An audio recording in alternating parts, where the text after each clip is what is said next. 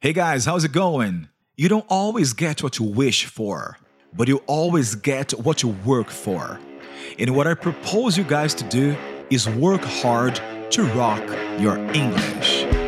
If you really want to boost your motivation and take your English to a whole new level, this is the podcast for you.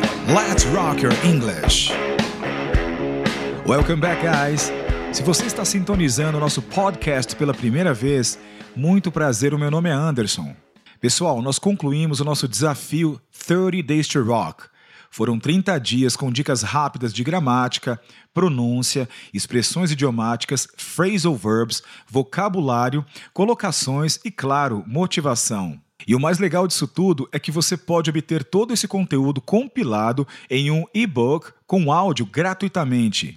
Para isso, vão até o nosso site www.letsrockyourenglish.com e se inscrevam lá e recebam o seu e-book mais os arquivos de áudio no seu e-mail. Sem mais delongas, vamos ao assunto de hoje. Hoje falaremos do tão aterrorizante verbo get.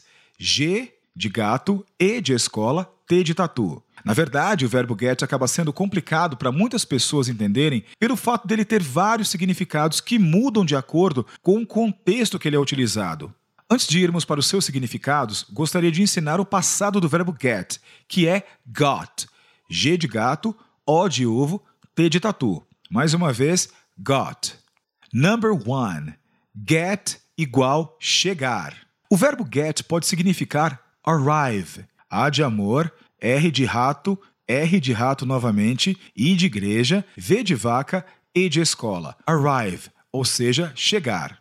Ele acaba sendo usado com uma frequência bem maior que arrive e também é combinado com uma preposição diferente de arrive para dizer chegar em. Vamos ao exemplo. Eu preciso chegar no parque ao meio-dia. Com o verbo arrive, essa frase fica da seguinte forma em inglês. I need to arrive at the park at noon. Mais uma vez, I need to arrive at the park at noon. E com o verbo get, a frase ficará da seguinte forma. I need to get to the park at noon. Mais uma vez, I need to get to the park at noon. Como vocês perceberam, para eu dizer chegar em com arrive, eu digo arrive at. Eu uso a preposição at, A de amor, T de tatu. Agora, com o verbo get, vai ficar get to, ou seja, get, mais a preposição to, T de tatu, O de ovo. Mais uma vez, então, chegar em, arrive at ou get to. Vamos a mais um exemplo. Eles chegaram no aeroporto. They arrived at the airport. Mais uma vez, they arrived at the airport. Ou com o verbo get, they got to the airport. Agora, atentem-se ao fato de que para eu dizer chegar em casa, tanto com o verbo arrive quanto com o verbo get, eu não usarei nenhuma preposição depois deles. Vamos ao exemplo. Eu cheguei em casa às 22 horas.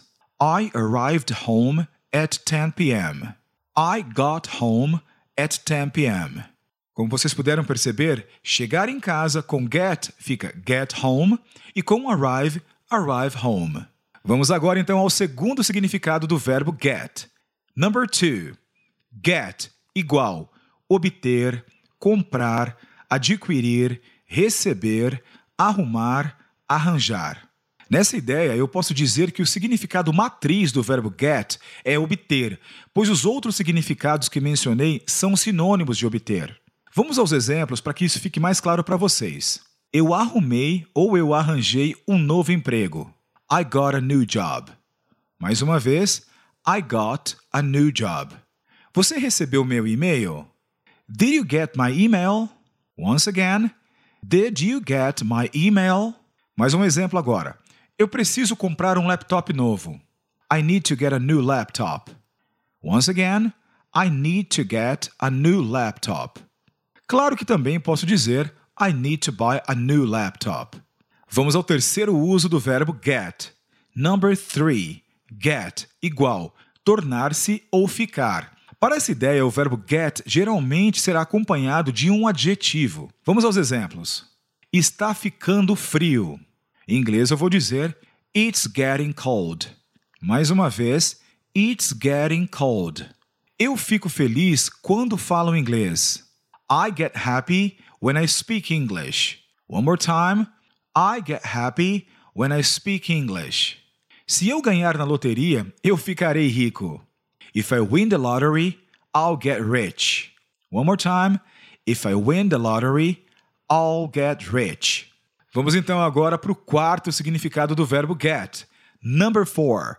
Get igual pegar ou ir buscar. Vamos aos exemplos. Você pode pegar uma cerveja para mim? Can you get me a beer? Enfim, vamos para mais um exemplo, mas dessa vez sem nenhum teor alcoólico, beleza? Can I get you some juice? Posso pegar um pouco de suco para você? Pessoal, atentem-se à pronúncia correta da palavra suco em inglês. J, U de uva, I de igreja, C de casa, E de escola. Juice. Juice. Por favor, não falem juicy ou juicy. Tanto a letra I quanto a letra E do final são mudas. Number 5. Get igual conseguir ou ter a oportunidade de fazer algo. Para esse uso, a formação da frase precisa ser com get mais to e um outro verbo. Vamos a um exemplo. Eu consegui comprar um carro novo. Em inglês vai ser I got to buy a new car. Mais uma vez, I got to buy a new car. Como vocês puderam perceber, essa frase foi formada com get, claro, no passado, que seria got, mais a preposição to e depois o verbo comprar, buy. Got to buy. I got to buy a new car. Vamos a mais um exemplo. Eles não conseguiram me encontrar no shopping. They didn't get to meet me at the mall. Mais uma vez e mais devagar. They didn't get to meet me at the mall. Lembrando que shopping center em inglês é chamado de mall. M de Maria, A de amor, L de laranja 2 vezes, ok? E agora chegamos ao nosso último significado de get. Number 6. Get igual entender. Vamos ao exemplo. Não consegui entender o ponto dele. Ou seja, o ponto de vista dele. I couldn't get his point. Once again, I couldn't get his point. Mais um exemplo. Ron não entendeu a piada que contei a ele. Ron didn't get the joke I told him. Ron didn't get the joke I told him. Uma expressão bem usada e comum em inglês para se dizer entendi é I got it. De novo, I got it. Que seria I, que é eu, got, que é o verbo get no passado, mais it, I de igreja, T de tatu. I got it. Now let's go over the 6 meanings of get. Agora vamos revisar os 6 significados de get. Number 1. Chegar. Number 2. Obter. Number 3. Tornar-se. Number 4. Pegar. Number 5. Conseguir. E number 6. Entender. E para concluirmos a aula de hoje, vamos entender a frase que disse na abertura desse episódio e, claro, nos inspirarmos para arrasar no inglês. You don't always get what you wish for, but you always get what you work for. Você nem sempre conquista o que deseja, mas sempre conquista aquilo pelo que você trabalha. Nessa frase, traduzi o verbo get como conquistar, que está conectado à ideia de obter. E assim terminamos mais um episódio do nosso podcast. Have an amazing day. Peace.